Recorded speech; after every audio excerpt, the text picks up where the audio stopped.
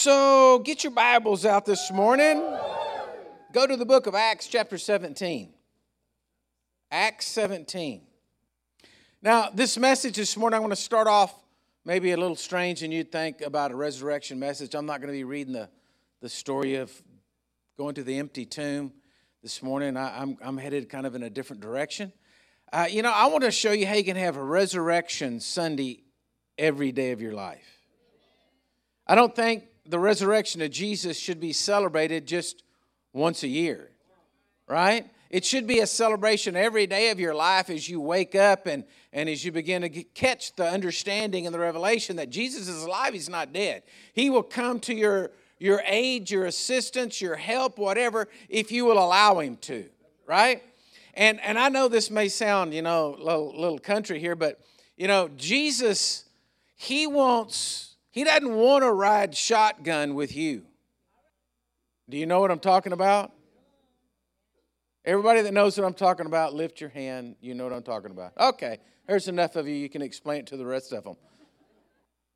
You're driving a car. Somebody's driving, and the person sitting in the front right seat, that's guy's riding shotgun. Jesus doesn't want to ride shotgun with you.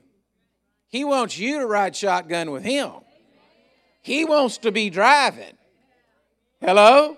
And He wants you in the front seat with Him to talk and have conversation and whatever He is going on, to be the buddy right there in the front riding shotgun. But He's driving. And where we make a mistake all the time is we want to drive. How many of you get in a fight with your spouse during driving? I've kind of learned if my wife is driving, I just hang on. Try to keep quiet. Just let her go. I don't guess there's ever been a parking lot that we've ever pulled into in life that I wasn't like, she's driving and I'm looking, oh, she's going to park there. And I'm looking, I'm already leaning towards it. And I was like, well, why'd you park over here? Well, there's a reason for it. None that I could discern. But there's a reason in her mind to park there. Hey, do y'all know what I'm talking about? Come on. She'll do the same thing with me. Well, why'd you park out over here? And so, there's issues that go on. But Jesus wants to be driving, and He wants you to ride shotgun. And if you do that and you learn to do that, then every day is a Resurrection Sunday in your life. Every day is a day that the power of God's alive and moving in your life. If you're driving and He's riding shotgun, well then, all you're doing is you're going where you want to go, and then when you get in trouble, you're asking Him for directions. Hello? So I'm going to show you today, and I want to show you some things and teach you how to have resurrection power in your life every day. Because listen to me, God doesn't want you limited. The only limit you're putting on yourself is you. You're putting your own limit on yourself in your belief in Jesus and what He'll do for you. He wants you to be more than a conqueror, is what He says. How can you be, let's think about it. How can you be more than a conqueror? You conquered it, and then what? You just beat it again? Hello? You're more than a conqueror. So I don't exactly know how to explain that to you other than you won, but it's bigger than winning. Right? So, Jesus, He's always here with you. Listen to me. He's always here with you. He's always moving. And so this is where we get into Acts 17, verse 22, where Paul walks into Athens, and he's going through there, and he finds, and he starts preaching to them about the unknown God. So here we go. I'm going to read verse 22, Acts 17, 22. Then it says, Paul stood in the midst of the Areopagus and said, Men of Athens, I perceive that in all things you are very religious. For as I was passing through and considering the objects of your worship, I even found on the altar with this inscription, To the unknown God. Now think about this a minute. These people here at Athens, it's all like, let's cover all the bases. And in case we miss one, we'll make an idol over here to the unknown God. So we'll all get it right, okay? We're not going to miss out. We're going to play all of our cards, spread all our money on the table. We bound to win somewhere, right? Okay. Therefore, the one whom you worship without knowing, listen, the one you worship without knowing, him I proclaim to you, God who made the world and everything in it, since he is the Lord of heaven and earth, who does not dwell in temples made with hands, nor is he worshipped with men's hands as though he needed anything, since he gives to all life, breath, and all things. And he has made from one blood every nation of men to dwell on all the face of the earth, and has determined their preappointed times and the boundaries of their dwellings, so that they should seek the Lord in the hope that they might grope for him and find him, though he's not far from each one of us. For in him we live and we move and we have our being, as some of your poets have said. For we are also his offspring. Therefore, since we are the offspring of God, we ought not to think that the divine nature is like gold or silver or stones, or something shaped by art or man's devisings. Truly, these times of ignorance God overlooked. But now he commands all men everywhere to repent, because he has appointed a day on which he will judge the world in righteousness by the man whom he has ordained. He has given assurance of this to all by raising him from the dead. So the Apostle Paul is saying that the resurrection of Jesus was the total and complete affirmation and all evidence needed to say God is God, because he raised Jesus from the dead. But when they heard this, the resurrection of the dead, some mocked, while others said, we will hear you again on this matter. So you got to understand something. We start talking about the resurrection from the dead. There's a lot of people in the world that say, that's crazy. That's crazy talk. All right? Well, they did in that day, and they still do today. But you got to understand something. I learned a long time ago that you're a whole lot better off learning from someone who is smarter than you. Huh? Not trying to figure it all out on your own and being wrong and then having to come through that mistake again and come through that mistake again and overcome this and overcome that, because you're trying to say, I'm going to do it myself. I just want to know who's right. And then I want to do it like they did. Hello? Okay. Well, so I don't mind taking lessons from the Apostle Paul. All right? Because if somebody thinks they're smarter than the Apostle Paul, I got to tell you, well, he wrote, 2/3 of the New Testament and influenced the whole entire world.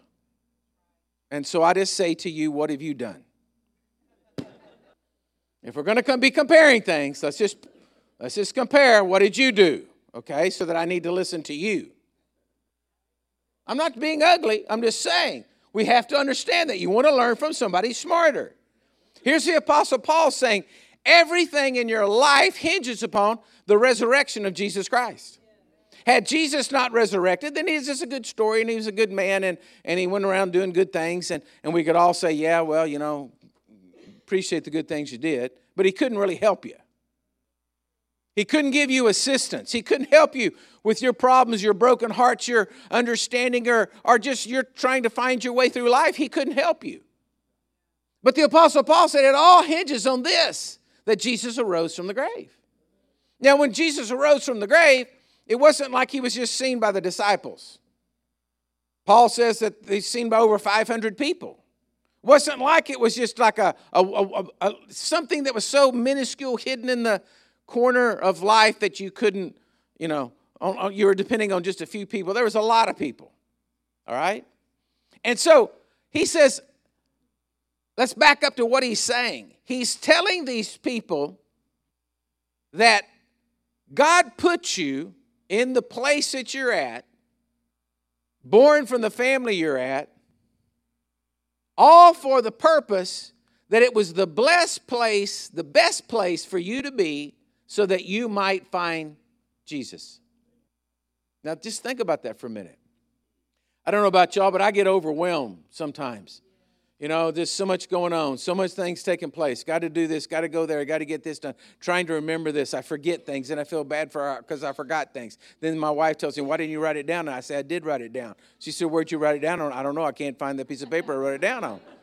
You know? Or I put it in my phone, and I have it in my phone, but I forgot to list how on my phone I put it in my phone, and I can't find it in my phone, even though it's there, right?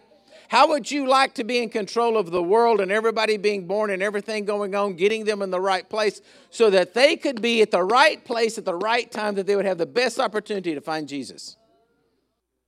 Boggles my mind. But so it does when you walk out and you see the stars in the sky and you know He knows all of them by name. That's God, who loves you so much, who cares so much about you, that He's going to arrange your whole existence so that you can be the closest to reach out even in your darkness and grope around and grab hold of the hem of His garment. Wow. Wow. And people say, well, you know, I don't want to serve God because God, you know, I mean, He's going to make me stop doing this or make me stop doing that. Well, you're supposed to be riding shotgun, remember? You're not supposed to be driving. And I know He knows better. And so let's follow Him. And let's let Him take us where He wants to take us, because it's going to be the best place for us. It's going to bring us the greatest amount of joy, the greatest amount of peace, the greatest amount of glory. Yeah, you're going to run across idiots in life.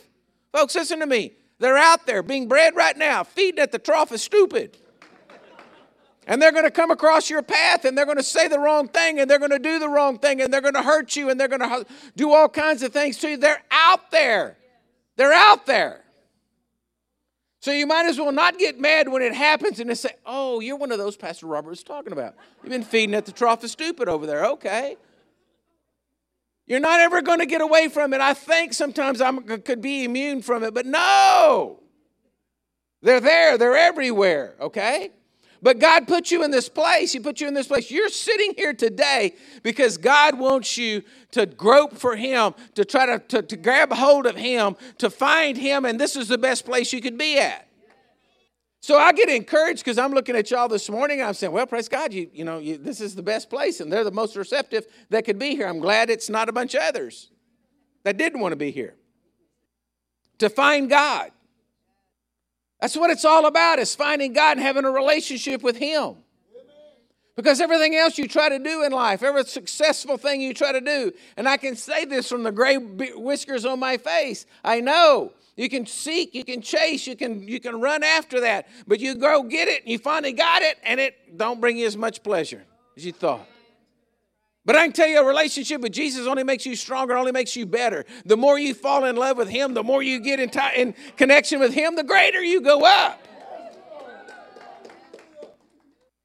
So you say, well, okay, yeah, that's all real good, but man, I got some problems. I got some problems in life. I'm not really as nice as you think, or I just cleaned up for today. Well, let me tell you, Romans 5:8 says, but God demonstrated His own love towards us, that while we were still sinners, Jesus died for us. That means God didn't care how much you stunk. Did not matter how much you stunk or how much you stink. Remember when they're going to get Lazarus out of the tomb and He was raising Lazarus? And Mary said to Him, Lord, he's been in there 4 days. He stinketh. Stinketh is the word that makes stink sound better. Stinketh. It's the King James word we can use. It stinketh. Makes you sound more sophisticated. Okay? And so that's you. You stinketh. That's me. I stinketh. But it doesn't make any difference, because Jesus said, I love you anyway, and I'm still going to go to the cross. I'm still going to pay the price for your sin on the cross of Calvary. I'm still going to go there. I'm still going to go and be beaten and crucified on a cross, spill my blood out for you, take it up to the altar in heaven, pour it out on the mercy seat so your sins can be forgiven and you can have a relationship with God. Now listen.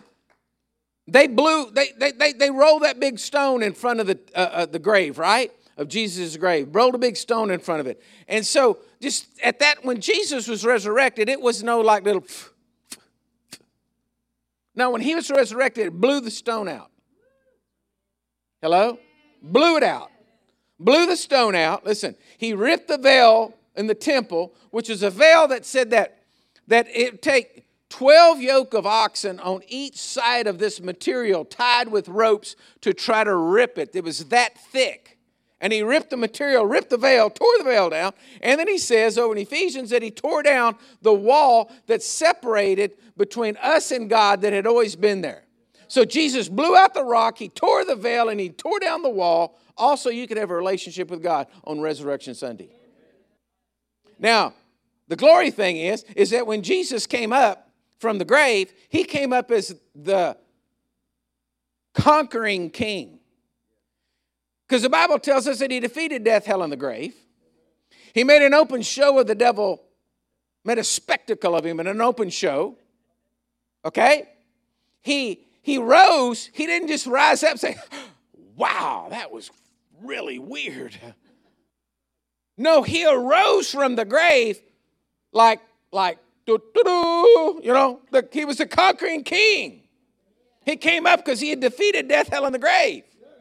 That's why everything shifted and everything shook. That's why the veil was ripped. That's why the rock was blown out. That's why the wall was torn down. Because when he rose, he's the new king in charge. So then, John 10:10, Jesus had already predicted. He said, look, there's two of us. I'm paraphrasing this, okay? There's two of us. He says, the devil, the thief, he's going to do this to you. He's going to kill, steal, and destroy in your life. That's what he's doing.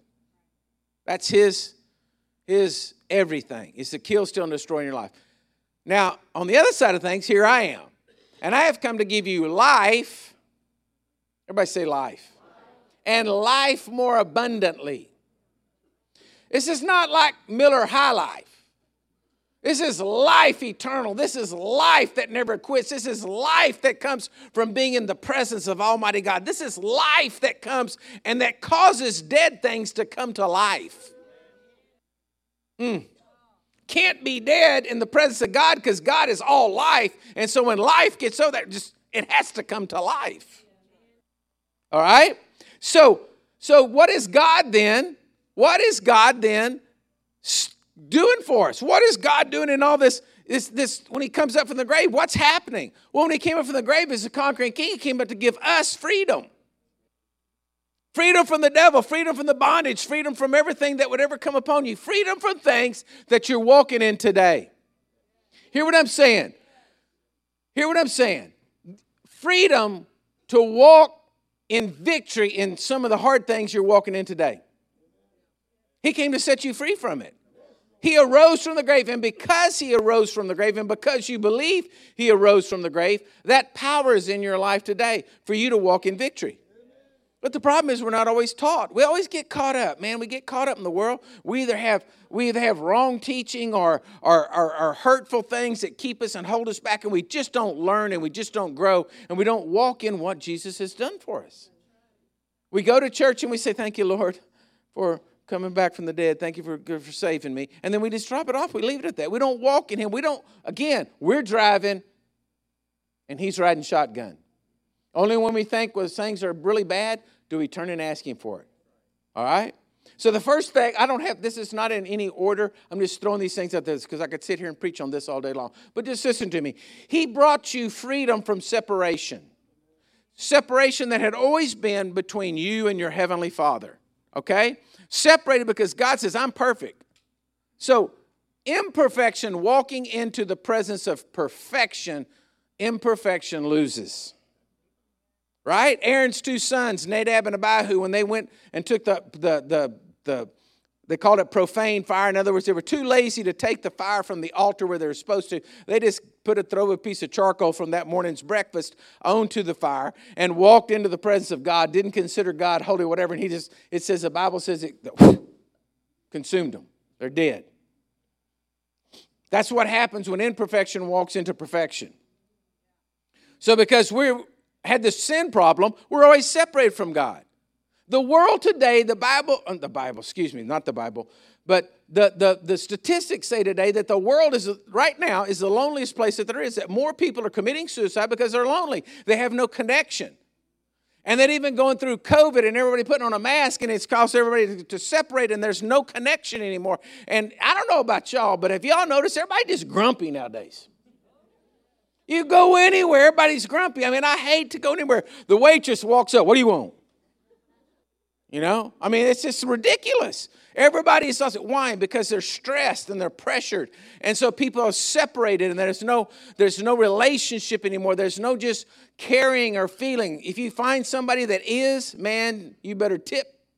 Not 20%, but 40%. You better bless them because they're a rare jewel, right? And so Jesus came to do away with that separation.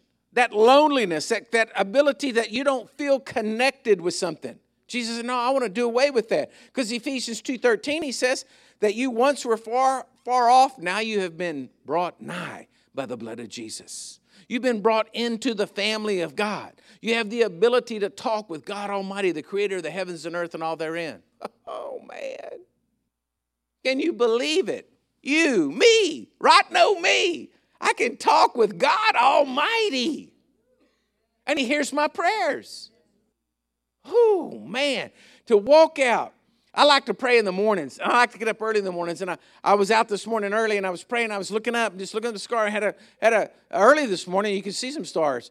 And the moon was out, and I was just looking, I was just praying. I was just looking up, and I was like, man, isn't this cool that I get to talk to you? And you want to talk to me. And I know you're listening and you're hearing my prayers. You may say, oh, it's because you're a preacher. You think you're something special. No, it's because the Bible tells me that when I pray, my prayers are heard in heaven. I just believe what the Word says. I just believe God's not going to tell me anything that's not right. And you say, well, see, that's a psychosis that you think you're talking to somebody. And hey, I'm happy. Are you? How much drugs and medication do you need to keep going? I'm happy. I'm a happy guy.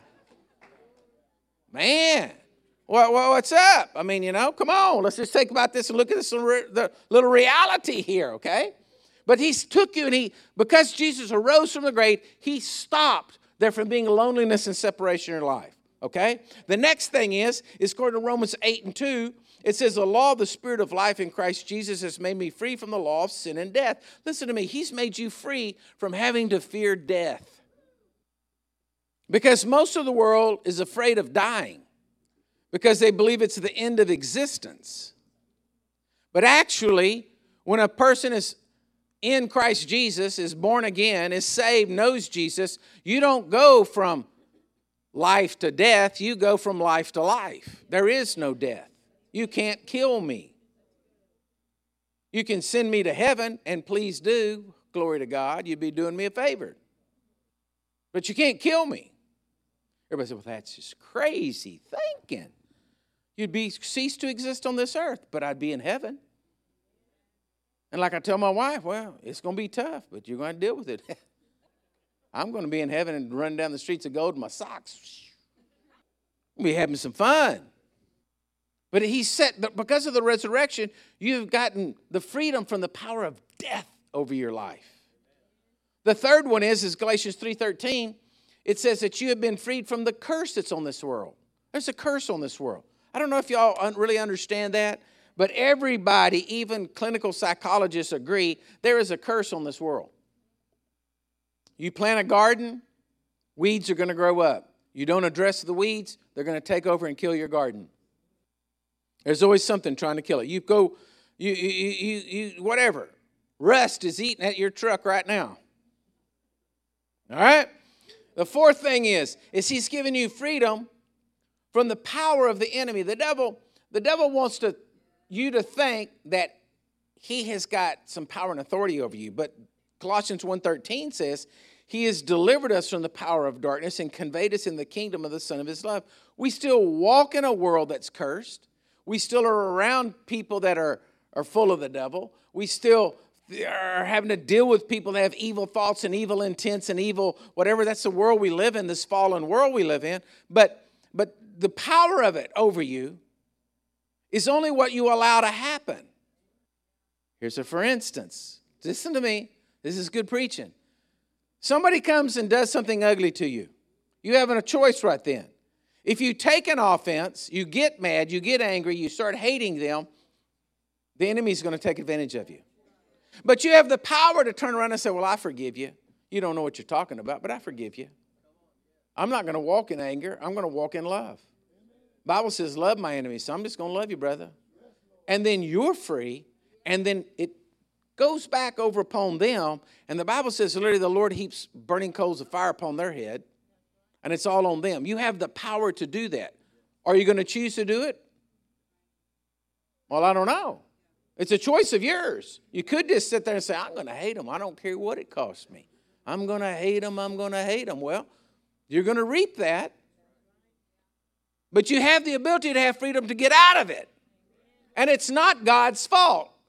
And everybody always wants to say, well, God, why'd you let this happen to me? Hey, we live in a fallen world. But he gave you the power to overcome it, to be more than a conqueror, to be more than an overcomer. But you have to walk in his plan. Let him drive. You're in shotgun, and you need to shut up. Quit telling him where to park. Romans 6:6 is the next one. You have freedom from sin. Sin does not have dominion over you. I remember years ago, this is a long time ago, but a person came to me, and they were so upset because they could not quit smoking cigarettes. And this person talked to me for a while, and they were just, they were heartbroken. They just couldn't break the habit of smoking. And I said, you know what you need to do? I can tell you right now, I have some wisdom. I feel like the Holy Spirit just spoke this to me. You need to have some wisdom about this. And this is what you need to do. And they said, okay, what? I'll do anything. I said, you need to smoke, enjoy it, and just fall in love with Jesus. And they're like, what? I can't do that. I said, no, smoke in your prayer time. I don't care. You just need to go light up one, enjoy it, smoke, forget about it. Just enjoy it. But just fall in love with Jesus and worship him more and more every day. And then just watch. One day you're going to wake up and you're not going to want to smoke anymore because you've been in the presence of Jesus. But as long as you can't get in the presence of Jesus because you feel guilty about smoking, I said, you're never going to get free. And the person looked at me like, like I was insane. And I said, I'm telling you. I said, just fall in love with Jesus. Just do it. And they never could. They could never do it. They never did it. They went to their grave feeling guilty about smoking. And I was like, really? You let that separate you from what God had for you? So, folks, I'm just telling you, it's within our power to not have sin have dominion over us. You just have to understand how to get out of it. Because of the resurrection, Jesus made a way for you to get out. God's always been working on your behalf. You've got to understand that. God has always been working on your behalf.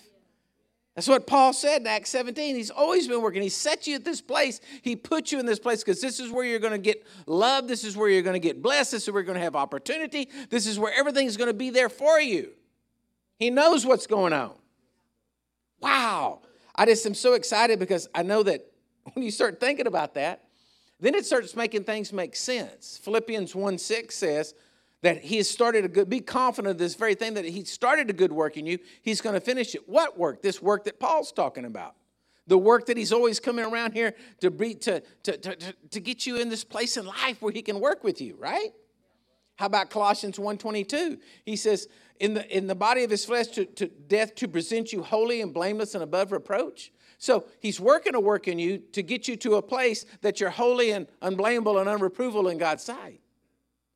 He's working you into a place that Jude 24 says Jesus is going to present you to the Father and he's going to have a smile on his face. I love that one because I could just see him going up there. There's God the Father. And here's Jesus with me. And he said, yeah, here's Robert. Make you feel really good, right? Yeah, I got him. We did get him in here. Close call. Got him in right there in. Now the Bible says he's going to present you with exceeding joy. Look, Robert's here. That's the work he's working in you. You say, I feel so far from God. Listen to me. If you feel far from God, it's because the enemy has clogged your mind up in not understanding what the resurrection power in Jesus is alive has done for you, and that he's put you right there. And as Paul said, he's near, he's close, he's just the mention of a name away. So now here's my points. That was all the introduction. How are you going to do this? I'm telling you all this. How are you going to do this? How are you going to walk in this? How can I send y'all out of here today with something to hold on to that you know that if you do step 1, step 2, step 3, step 4, you're going to be getting closer. Okay? Here's number 1. All right? Get out of the way. Galatians 2:20 says, "For I have been crucified with Christ. It's no longer I who live, but Christ lives in me. And the life which I now live in the flesh, I live by faith in the Son of God who loved me and gave himself for me." The first thing you got to do is get out of the way. You have got to take the position of shotgun and quit driving. You've got to. If you want the resurrection power in your life, you have to get it. And you say, well, what does that mean? I just get up every morning and just whatever happens, happens. No, you have to do it kind of like I do. I wake up in the morning and I pray. And I said, God, I thank you today. You said you would lead me with your eye. You would guide me. You would direct me. You would make my crooked path straight. That's what you said. So I'm going to start walking in this direction. Because the Bible also says by faith we have to move. And so I'm going to walk in this direction. If that's not the right direction, well, then you just start adjusting my day. If I thought I was supposed to call somebody and that I never can get hold of them, but I had to talk to somebody else, so then, Lord, I'm just believing you that's the direction for the day. If I was going to go north, but I ended up having to go south, Lord, I just thank you. You're just going to direct my day. If I thought I was going to, do this or, this was going to happen and it didn't happen, there's no sense me standing there mad saying, I can't believe I cursed the day you were born. You didn't do what you said you're going to do. Or getting mad at the devil and saying, foul devils from the pit of hell, you're coming against me. You're not letting me accomplish what I want to today. A lot of Christians lose their time doing that. I'm kind of like I go in that direction and then I pray about it. Lord, I thought I was going to go over there. You don't want me to go over there? I don't have to wait to hear a voice. If it isn't working, I'm not going to go over there and get my crowbar out and try to beat the door down. I'm just going to find that other direction. Okay, which way am I supposed to go now? And then there comes that time in my day that I say, Lord, it's close to nap time, isn't it? Can you not have anybody call me during nap time, Lord? But you got to get out of the way. You've got to get out of the way, church. You've got to quit trying to control every second of every moment of your life and start trusting in the power of the Spirit of God, that resurrection power to be working and flowing in your life, that God is ordering your steps and preparing your ways. Amen? So look at the person beside you and say, get out of the way. Now, the second one here seems kind of simple, but it's really powerful. Hebrews 11:6. It says, but without faith it is impossible to please him, for he who comes to God must believe that he is, and that he is a rewarder of those who diligently seek him. The second one is simply this. You've got to put your faith and your trust in God. Folks, listen to me. Our government's not going to bail us out. The next president, he's not going to bail us out. He may change some things. One may be better than the other one. One may keep the course of the country running in a better direction than we want it to go, yes. But they're not our answer. They're not our answer. The only answer you've got is your faith and your belief in Jesus Christ, because I'm telling you what, he's the only one that will not let you down. When you think he's let you down, only the reason why you think that is because you don't understand what was going on. You just don't understand it. So you got to put your faith in God. So now you're riding shotgun. You're riding shotgun, but you're trusting that Jesus is going to take you where you want to go. Now the Bible says God wants to give you the desires of your hearts. Right? And isn't it amazing that he can drive you where your heart wants to go and he can drive somebody else where their heart wants to go? Some of you may just love something. That's your taste. You love it. That's what you want. Like anytime I go to a restaurant that has white tablecloths, I get nervous. I can't eat. I can never digest anything that's eating. I don't care how good the food is. White tablecloths, immediately, it's like going to a doctor's office. If I was just going into a doctor's office to collect a check, I would still get nervous. I just see the bed. I smell the smell. I see that paper laying on top of the deal. I get freaked out. Well, same thing. I walk into a restaurant and there's white tablecloths. I'm like, oh, God, I have to behave myself. I'm not supposed to drop stuff. How do you do this? Is it elbows are off the table? I mean, my God. I want barbecue. I want barbecue thrown on a brown paper on my table and just eat off of it like a dog, That's when I'm comfortable, right? I'm sorry, that's just when I'm comfortable. When you have to get your pocket knife out and can work with it and cut it and it's not frowned upon, I love it. Now we're talking. This is my kind of restaurant. This is a place I want to eat where the jalapenos come out whole. They're not all sliced and cut up. I know I'm at home. I mean, this is it. Okay? So, but Jesus has a way to take you to the place where you want to be comfortable at. Now, once in a while, he tries to take you, get a little culture in your life to the white tablecloths. And I say, Lord, okay, I'll tuck it for a little bit, but then get me out of here quick. Get me back to where the food's on the table, just laying there on a piece of paper. Okay? So you have to trust him. You have your faith in him. You have to trust him that he's going to be driving you to the place that's the best. All right? The third thing here. The third thing is simply this. All right? And you got to understand this. You got to understand what I'm saying here. I grew up I grew up under my father, whose generation was you did not talk about Jesus. You didn't talk about religion. You didn't ever vocalize it. It was something that was personal. It was something that you were supposed to just have an experience, but you didn't ever say anything to anybody.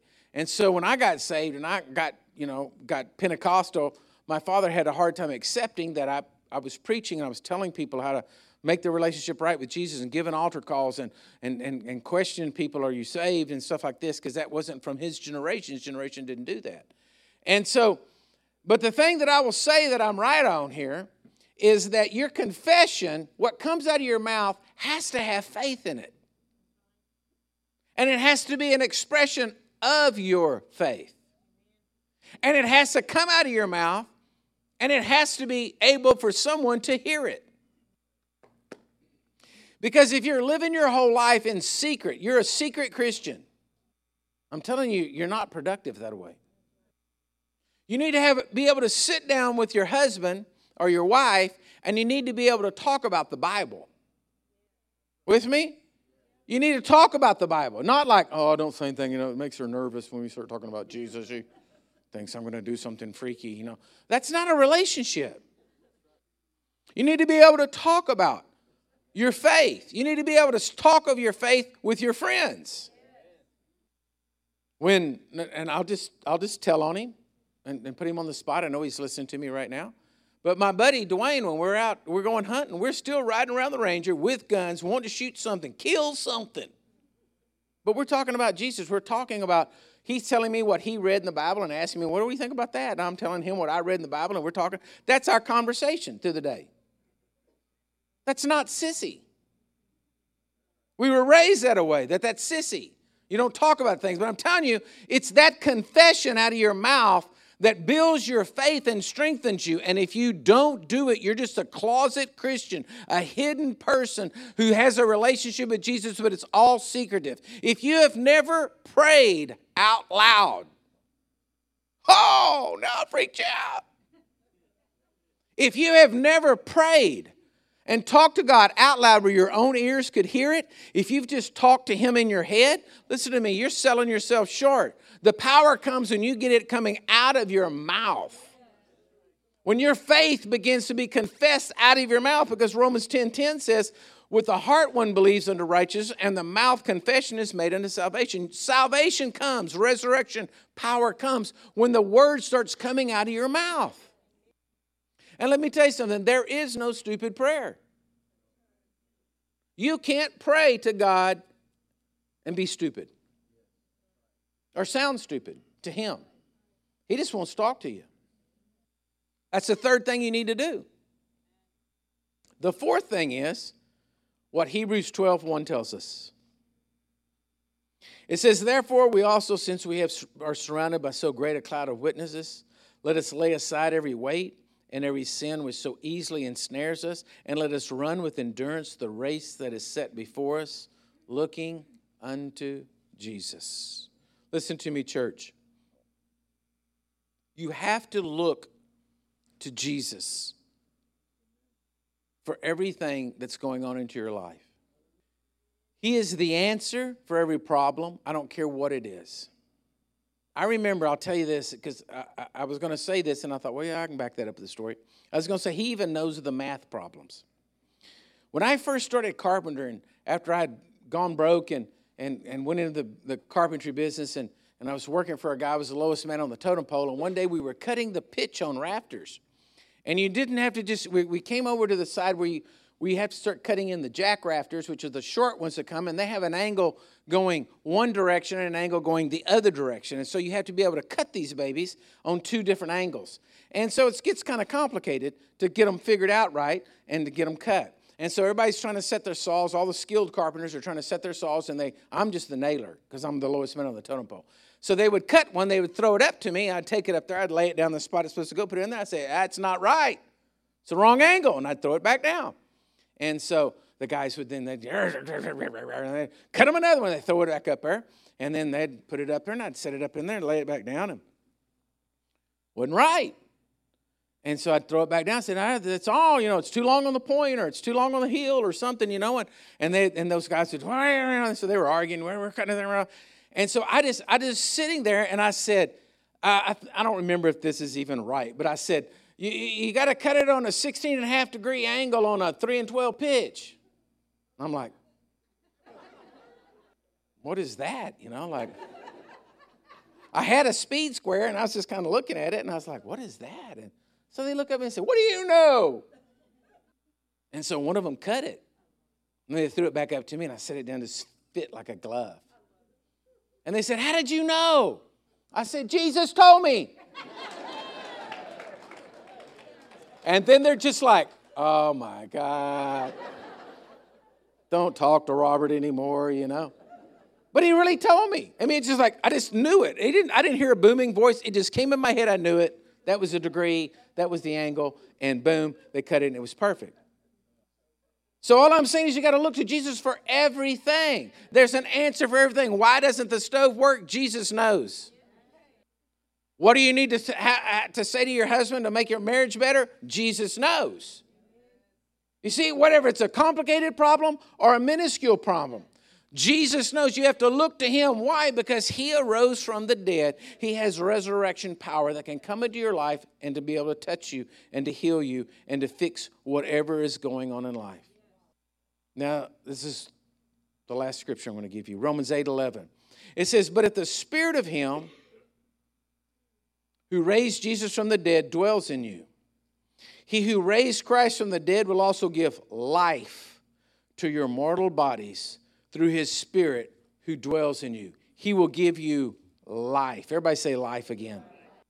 But if the spirit of him who raised Jesus from the dead dwells in you, so then the Holy Spirit in us through salvation is the same resurrection power that raised Jesus from the dead.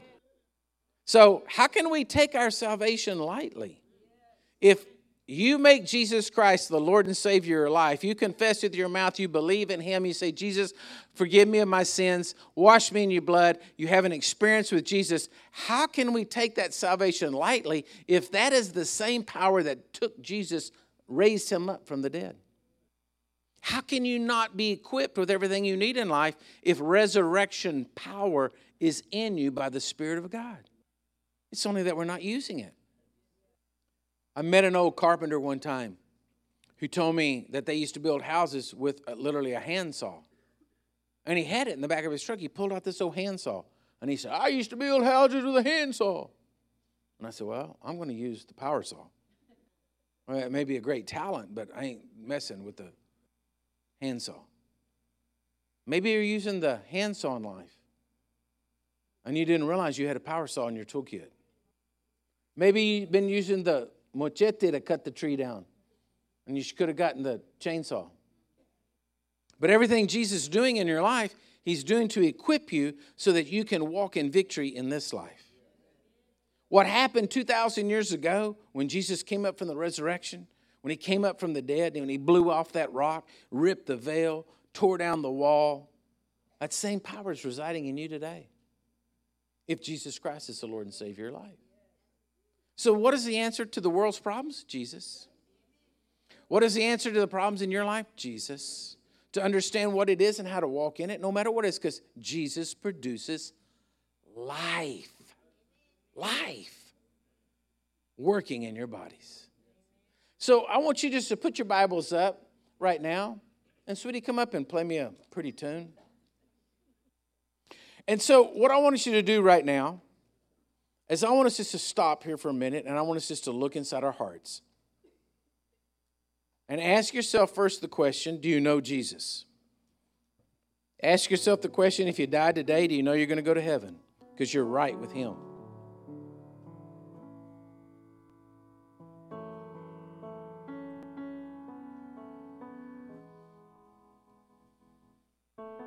Those of you out watching, ask yourself the question right now. Do you know you're right with him? If you were to die today, do you know you're going to go to heaven? He made the way, but are you going to walk in it?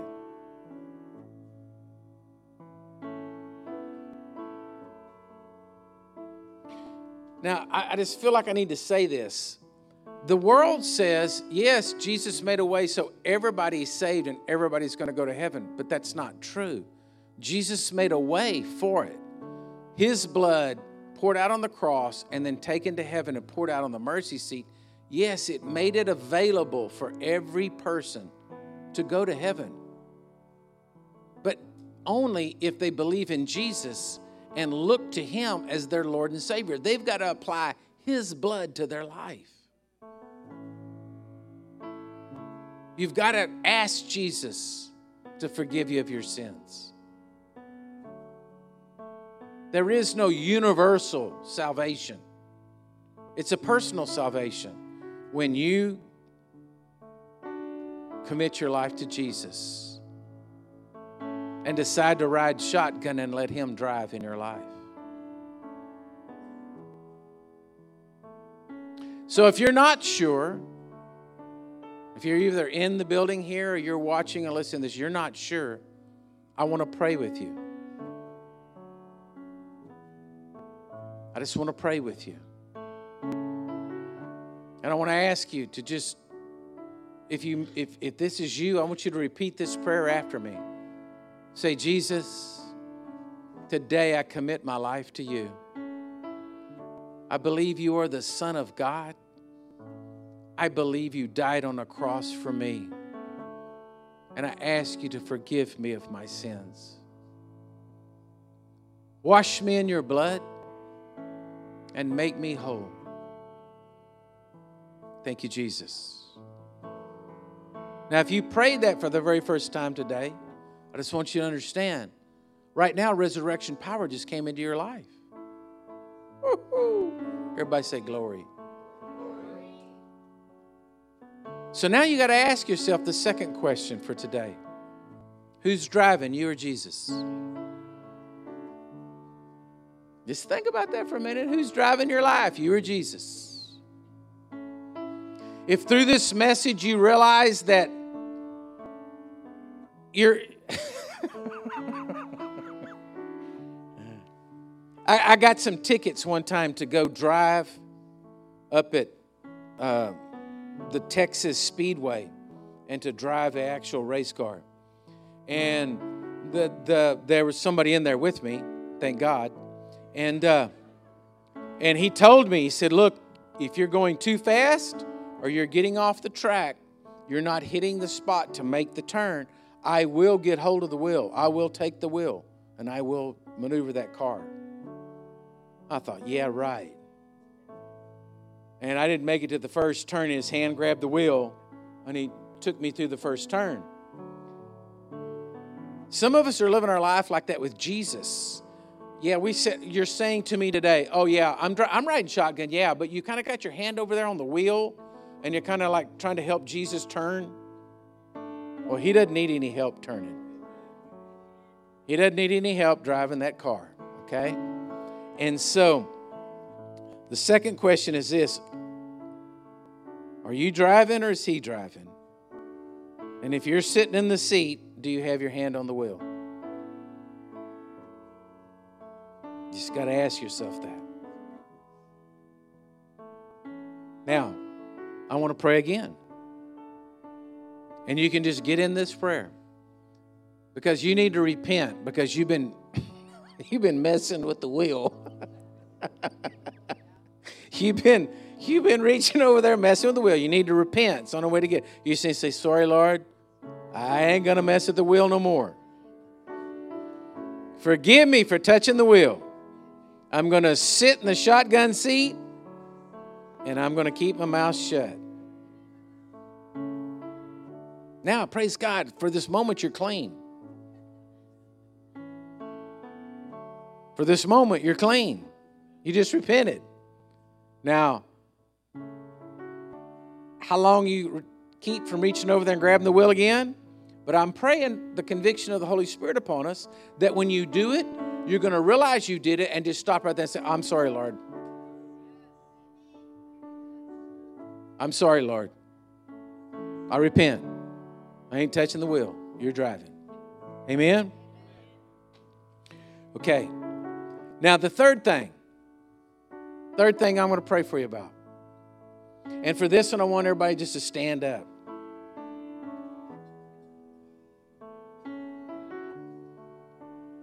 And matter of fact, if I have anybody that's on the prayer team today, y'all just come down right now. I want you to understand something, church. There is a world out there that is hurting. They do not know Jesus. They do not know love. They do not know peace. They do not know grace. They do not know freedom. They do not know forgiveness. They're angry. They're hurting.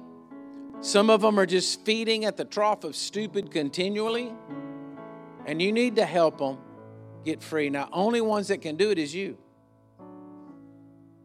The only one that's going to speak, I'm telling you, for the greatest revival that we could have is not for me to set up a big tent and come in here blowing smoke. The greatest revival that could happen is you begin to tell your friends. You get active and you begin to tell your friends about Jesus. You get them to church. You get them to help reading their Bibles. It's you. It's a personal relationship that's going to make all the difference in the world. Amen? So I want to pray for you now and bless you as we go out on this Easter sunrise. Not sunrise. We already did that one. This resurrection service. Now I'm getting it right. And you go out, man, enjoy your family today. Enjoy your friends. Be a blessing everywhere you can. But I want you to pray that you have eyes to see those that need help. Amen. Our prayer team's up here. If anybody needs prayer, you got anybody sick in the hospital needs prayer, and you just want to pray for them, come on up here, and when we get through, and they'll pray with you and agree with you. But Father, right now I pray over these people.